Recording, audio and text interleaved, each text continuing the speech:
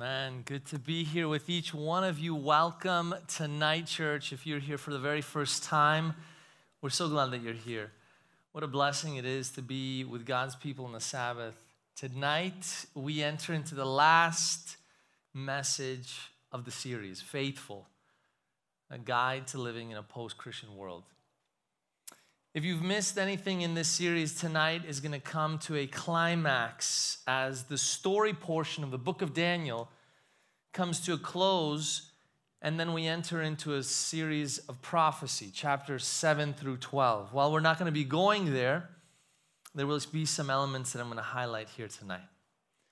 Would you bow your heads with me?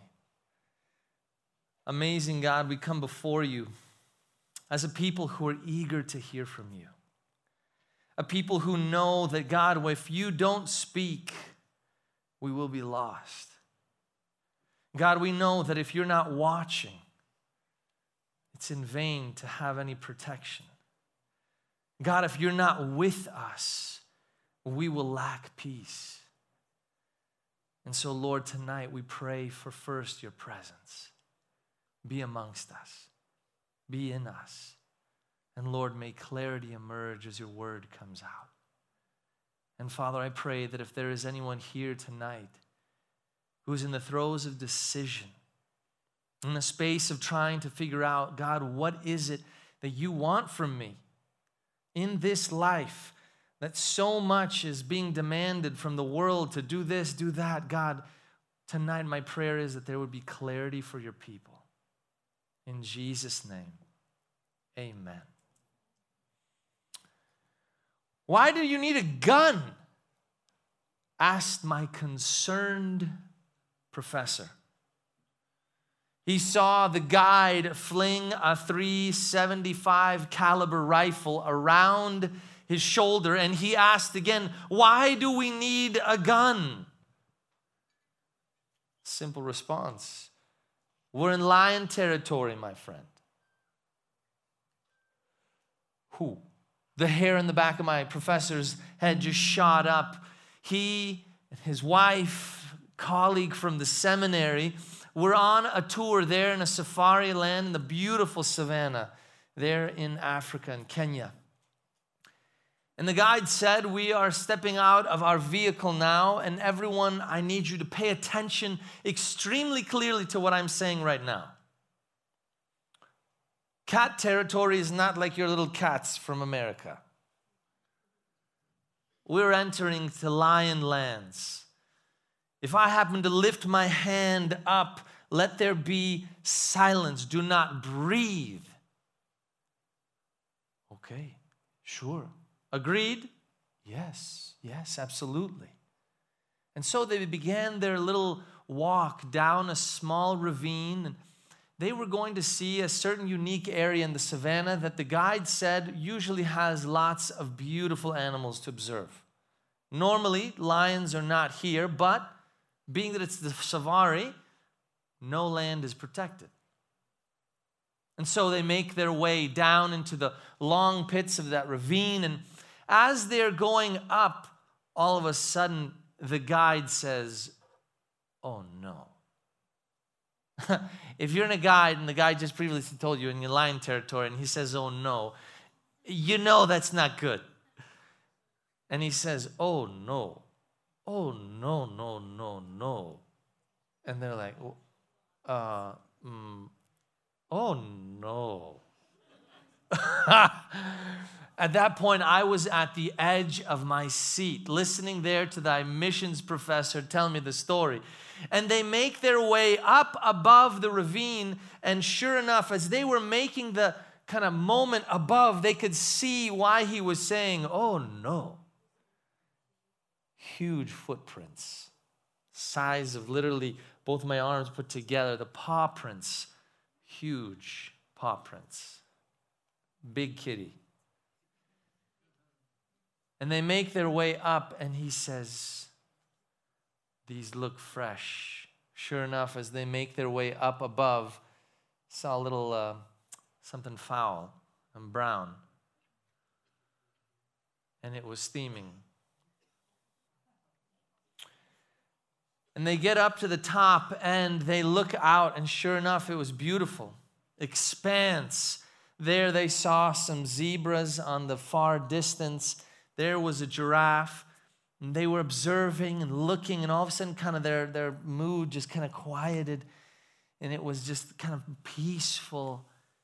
And then all of a sudden, as they're walking, and his wife is still talking to the colleague. Shh. And the rifle comes up. Far into the distance, something was emerging, brown in color, mane large. It was a lion. He told them in kind of the talks that many times, usually lions won't attack humans, but they have been known to do such thing. Stand still, don't move. Shh. Rifle up, pointed at the lion. And now that little walk started to get into a salter. Started moving faster, faster, straight towards them. And all of a sudden, my professor, from the periphery of his eye, and the other person that was behind them calling, not only one, not only two, not only three, there was a pack of lions making their way towards them. They were in lion territory. My professor, under his breath, just started to pray. Please, dear God. Please, dear God, I want to see my grandchildren. Please, Lord, help us. Jesus, Jesus. You could hear the wife, Heavenly Father, please, please. And the lions all of a sudden stopped their gallop and just stopped all of a sudden. They're within 15, 20 feet from them. They could see them, the lions heaving. And they stopped, they looked, sniffed, and for some strange reason, this pack of 4, 5, 6 of them turned right around and went away.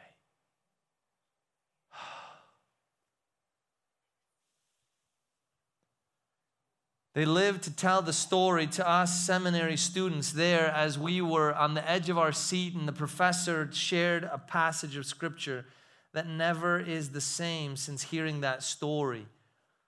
1 Peter chapter 5, verse 8, be alert and sober-minded.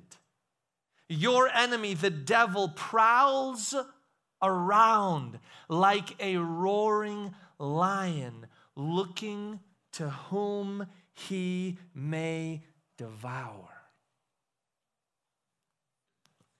Tonight we enter into what is known as probably one of the most miraculous stories in Scripture, Daniel chapter 6, Daniel in the lion's den.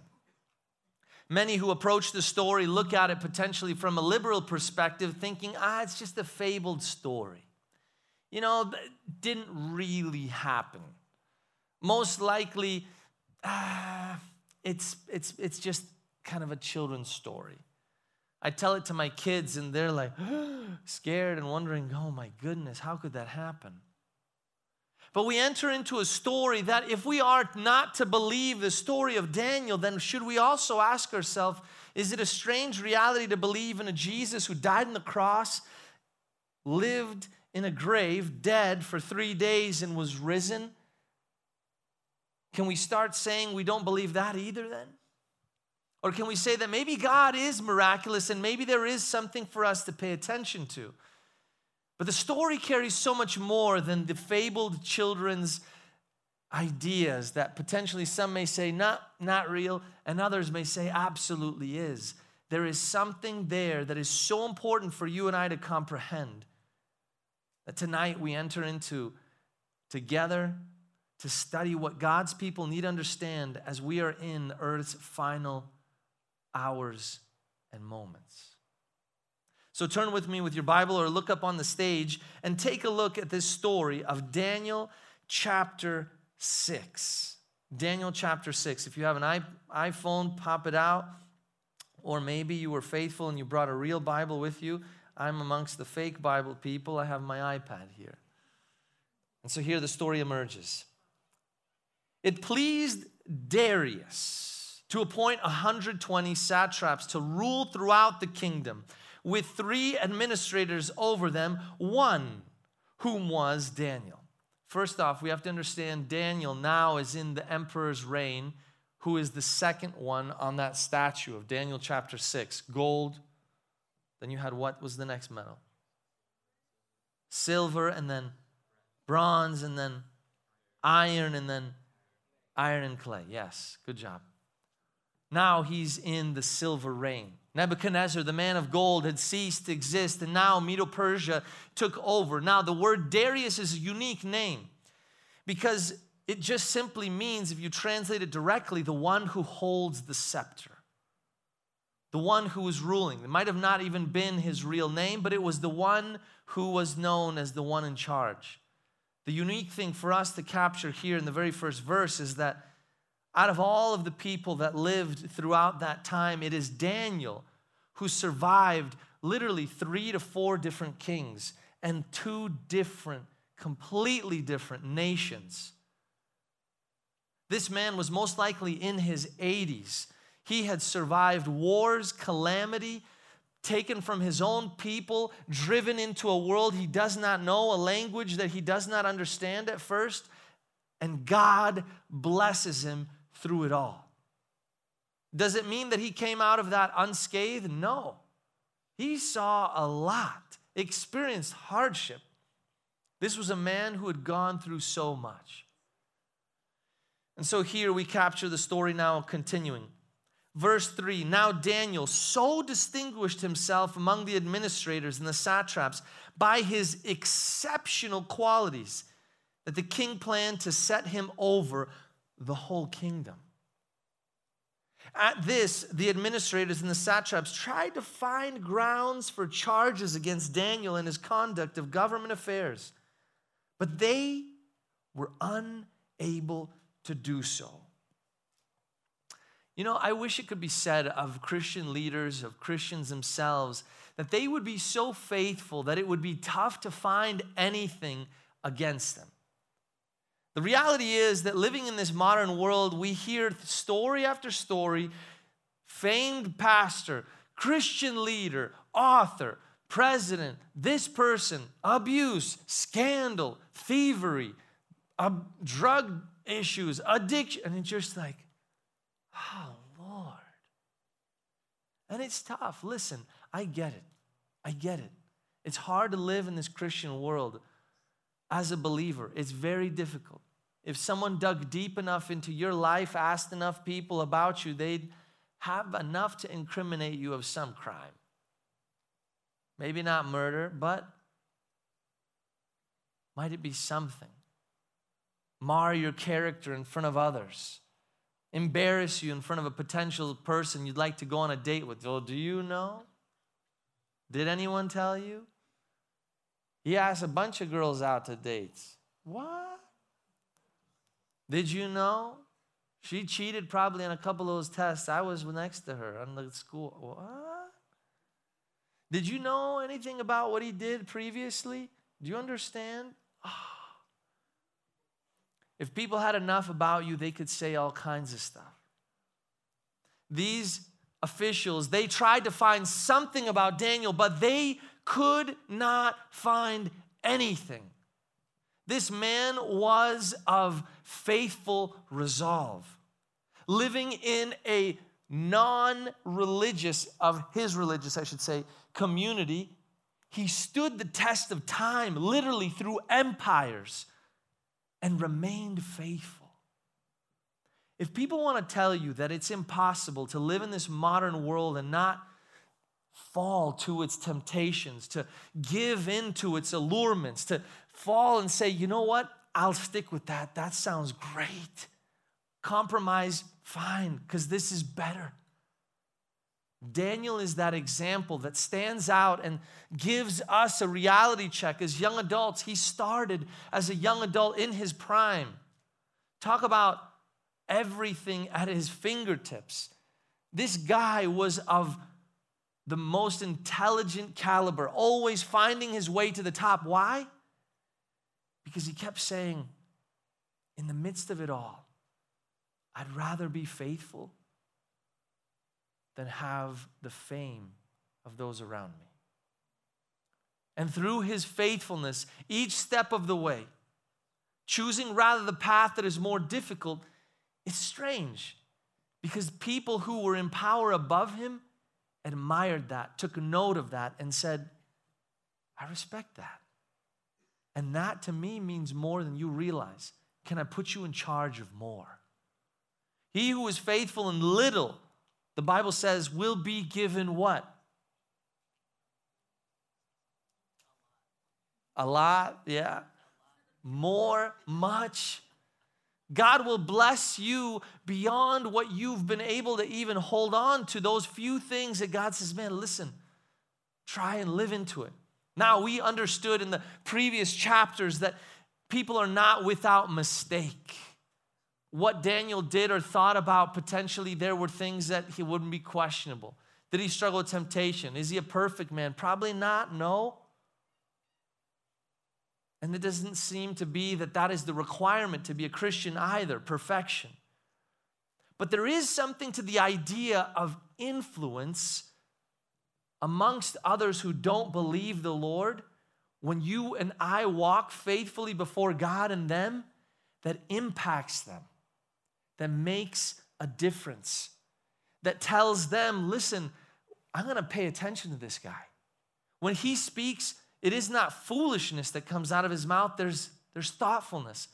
When he acts, it isn't in brash ways that seem to, wait, he said he's a believer, but he's doing what? Daniel, for some reason, did not have question about his morals. It's the first thing to note here. But it's also the first thing that those who are his peers and below him, they get pissed about. Because what happens? Listen, verse 4. At this, the administrators, the satraps, tried to find charges against Daniel in his conduct of government affairs, but they weren't able to do so. They could find no corruption in him because he was trustworthy and neither corrupt nor negligent.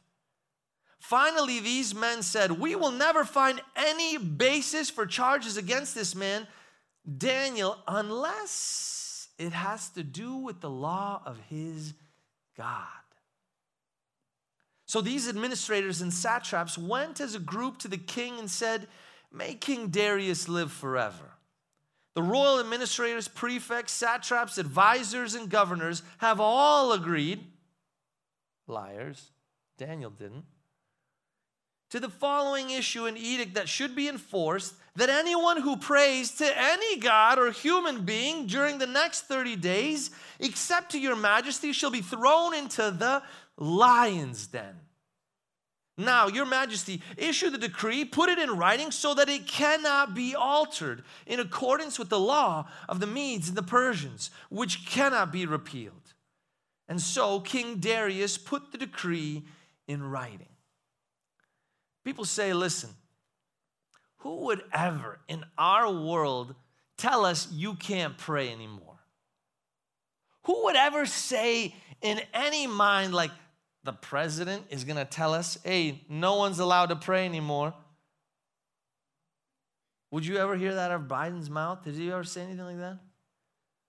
Did you ever hear that out of someone in Congress? Did you ever hear one of our state legislators, hey, listen, no more prayer?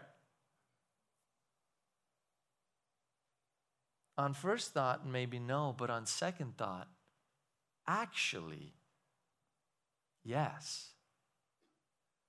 The moment people start saying, no, there's no God in this place, it's not allowed, please do not pray.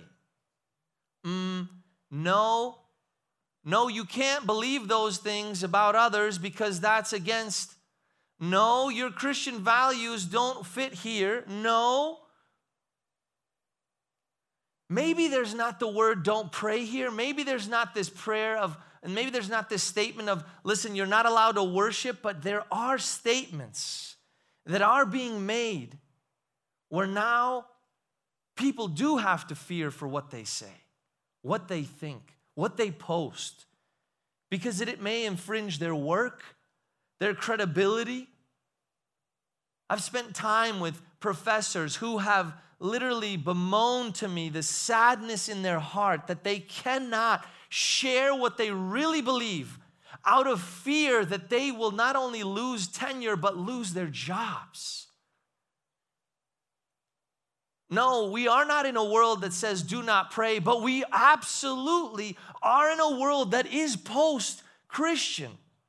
What you believe is under scrutiny. Yes, here in the United States of America even. The land that on every dollar bill says, "In God we trust," and yet, as every Ivy League institution believes the words of Karl Marx says, nope, for God is dead. And anyone who wants to raise him up by the way they live will be dead, whether it's professionally or relationally, and we will ensure it happens. Talk to some of our friends who are here at Praxis that work in some of these scientific spaces. It's very difficult for them. But let's talk about other spaces in schools. Individuals who are working in other demographics. Can they be upfront with their faith? No. But there is also a statement that I do need to make. And that is, you don't always also need to live a public faith. Sometimes people ask and say, "Pastor, how can I live as a believer?" And sometimes there's this vision that you should be out there in the corner holding up your Bible. Maybe you should be having a Bible study at work or sitting there and calling people to repentance. And listen, I'm not saying that would be bad, right? But our Christian legalisms, you could say, our Christian morals cannot be enforced on others. And that's what's happening sometimes, and that's what culture wants to push back against. And so to that extent, I understand that.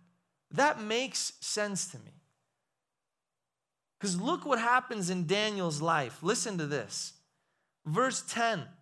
And Daniel learned that the decree was published, and he went home to his upstairs room where the windows were open towards Jerusalem. 3 times a day he got on his knees, prayed, giving thanks to God for what he had done. Did Daniel go to the king and emperor and demand that he be able to read the Bible there in front of him? They didn't have a Bible, obviously, but a scroll. That he could sit there and pray and chant out loud. Sometimes there is this aggressive nature that some people want to force, which society is like, no. And so if some of you here tonight are unbelievers and you're listening and you're like, you know what, there's been so much religion shoved down my throat and I feel so like judged. You know what? I'm sorry. I'm sorry for that. I really am. Because the beliefs that we hold become legalism when we try to impose it on you. But you see, the thing is, Daniel's life though, and when he had to speak, it did speak the truth. And so our first point is to understand that Daniel lived faithfully. But the second point was that Daniel did not have to project his Christianity, didn't have to impose his morality upon the Babylonian, the Medo-Persian world. You have to live like I do, and I demand it. No, it was his life that spoke of a truth that others admired. And that when he was called to speak, he did not mince his words. Because God will give you the opportunity to say what you need to say when you're called to say it. But it does not mean you have to be a poster board and an annoyance. Did you see Jesus walking around at every single square, yelling out, calling out, demanding, pointing fingers? No. You know who did that though? The Pharisees, the teachers of the law. the people that Jesus spoke the most against. And so there is an abusive way of that Christianity is imposed upon a world that it does not have to have a place. But there is also a very distinct thing. When you're called to say something, you need to say something. And your life should be a sermon that people have no doubt who your allegiance is to. The text points out that it says that Daniel went and prayed 3 times, verse 10. 3 times a day he went to pray. You see, it's difficult for us to stand in the midst of a storm when we never prayed before the storm.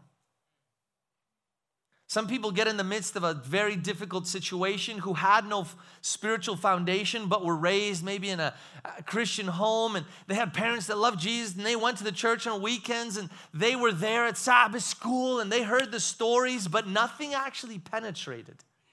Nothing actually moved from the head to the heart. They didn't actually have a devotion that got them on their knees in a position of humility before God, because they didn't bow down to anybody. And they never made their faith their own. And they didn't have anything to hold on to, so that when the storm came, found out it was sand underneath and not a rock they could build a house on. Little children's story is a true one. When the rains came and the floods emerged, the house that stood was the one that was built on the rock.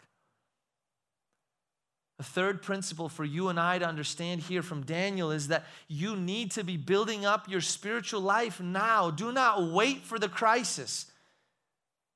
Can I stop for a moment and say, the reality is the crisis is in front of us right now.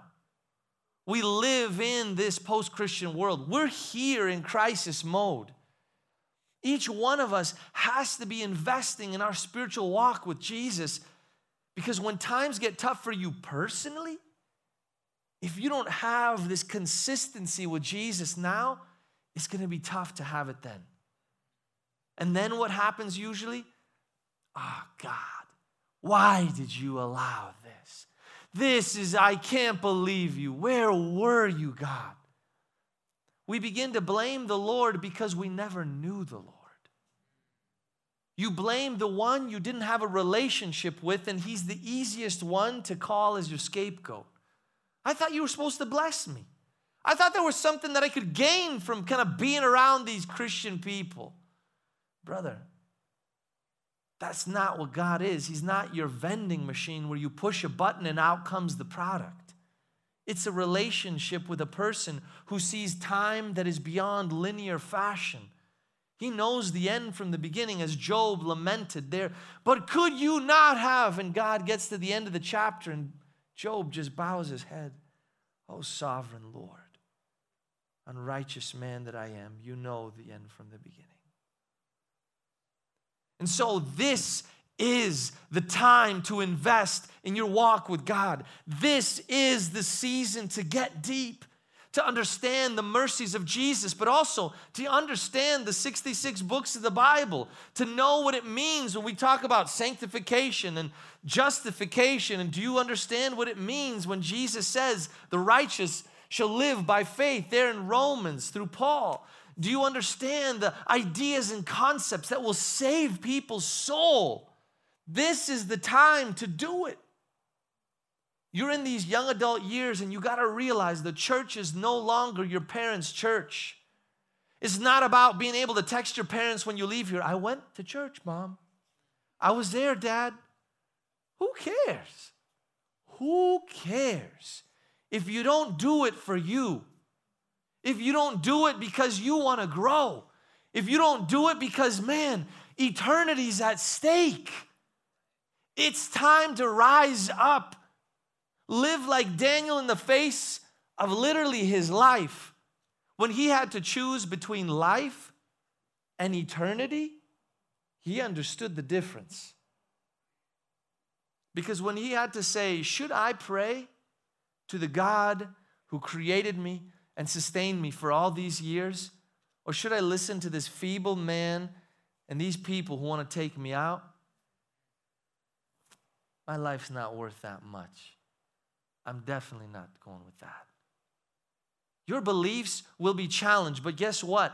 You and I are more likely to compromise when we don't even know what we believe. I could list all kinds of things for you that I've had young adults in my office about where it's just like, bro, do you know that's in the Bible and that what you're telling me literally right now, you're just like clueless that God has a word about that?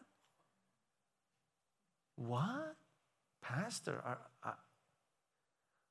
I'm feeling uncomfortable.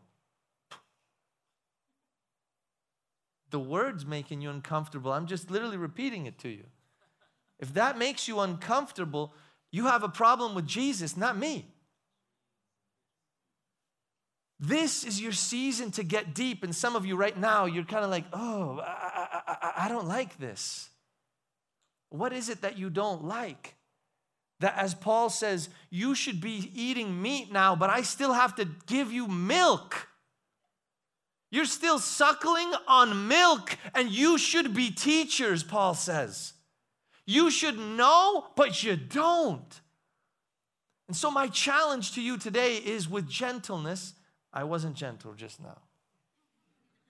With gentleness and sincerity in my heart, please, now is your time to deepen in your walk with the Lord.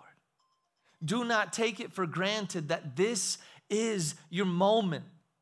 This is your moment to build your foundation that when the storms emerge, you will stand. And stand does not mean you may not lose something. Because the truth is, Jesus said, in this life you will have many troubles. For they hated me and they will hate you. But the problem is, many times they don't hate us. Because either we don't know what we believe and so we're compromising, or we clearly know what we believe, we just don't want to live it. Because it would hurt. Dietrich Bonhoeffer, one of my favorite quotes that he utters, he says, when Christ calls a man, woman, he calls them to come and die. You and I have to make peace with our life, with our reputation, with our careers, and with our relationships. That was just point 3. Now, just to conclude here at this moment.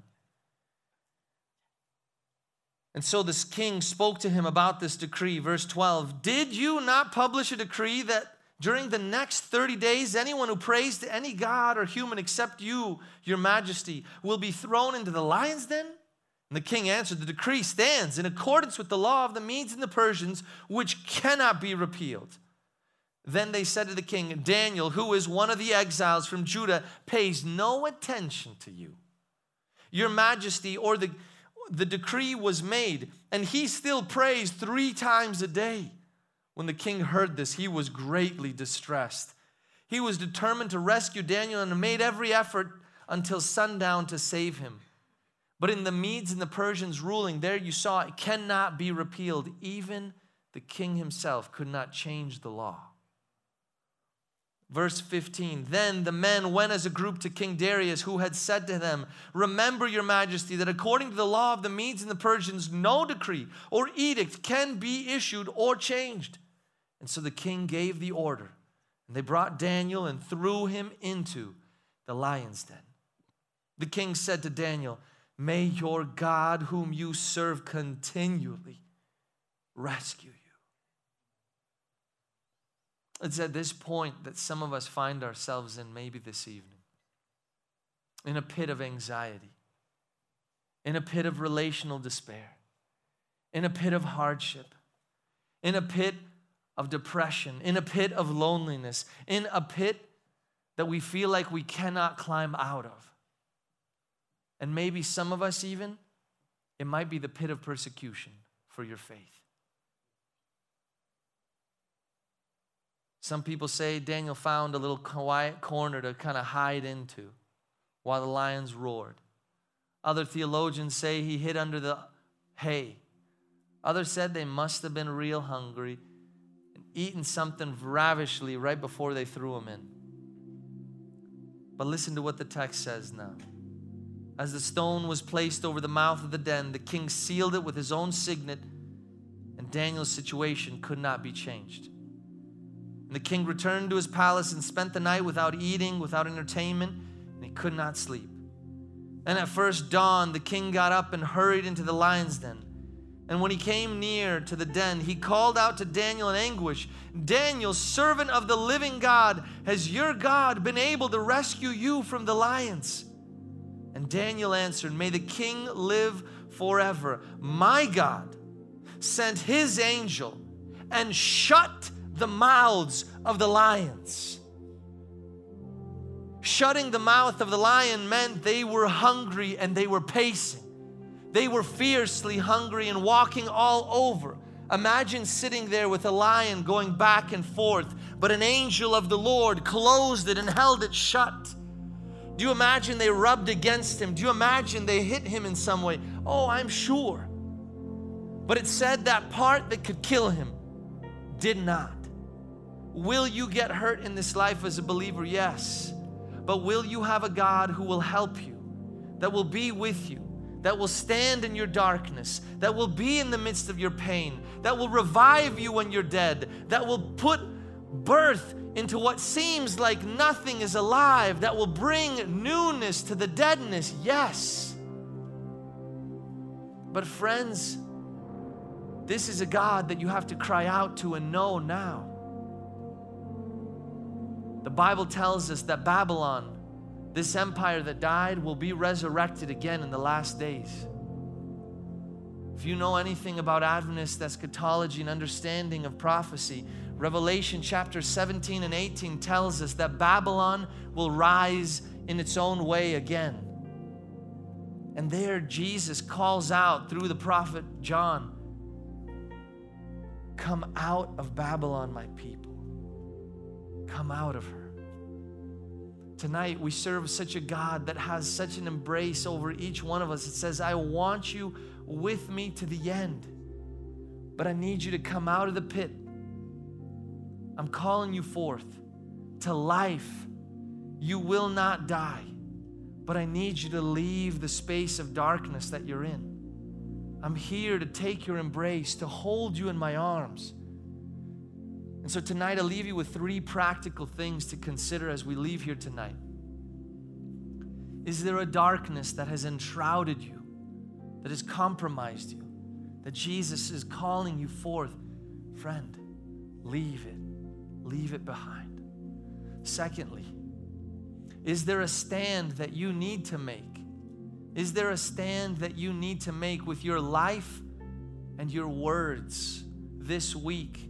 Whether it be in a relationship, whether it be in your professional life, whether it be with your personal life. Is there a stand you need to make? And thirdly, is there a mindset shift that you need to make to realize your life is not about a single 70, 75, 80, blue zone 100 years that you live, but that maybe you need to recognize that it's worth it to die to the world's ways so that you might live for eternity and not choose a path that really won't satisfy forever. Tonight, the choice is yours. Might there be something from any of those 3 calls that you're called to make? We serve a generous and rich God who is gracious in mercy, full of faith, believes in you, trusts in you, and calls each one of us higher. And He does not leave you alone to make that reach. He's with you, and He loves you, and He cares for you, and He believes that you can do it. By His righteousness, you're going to make it.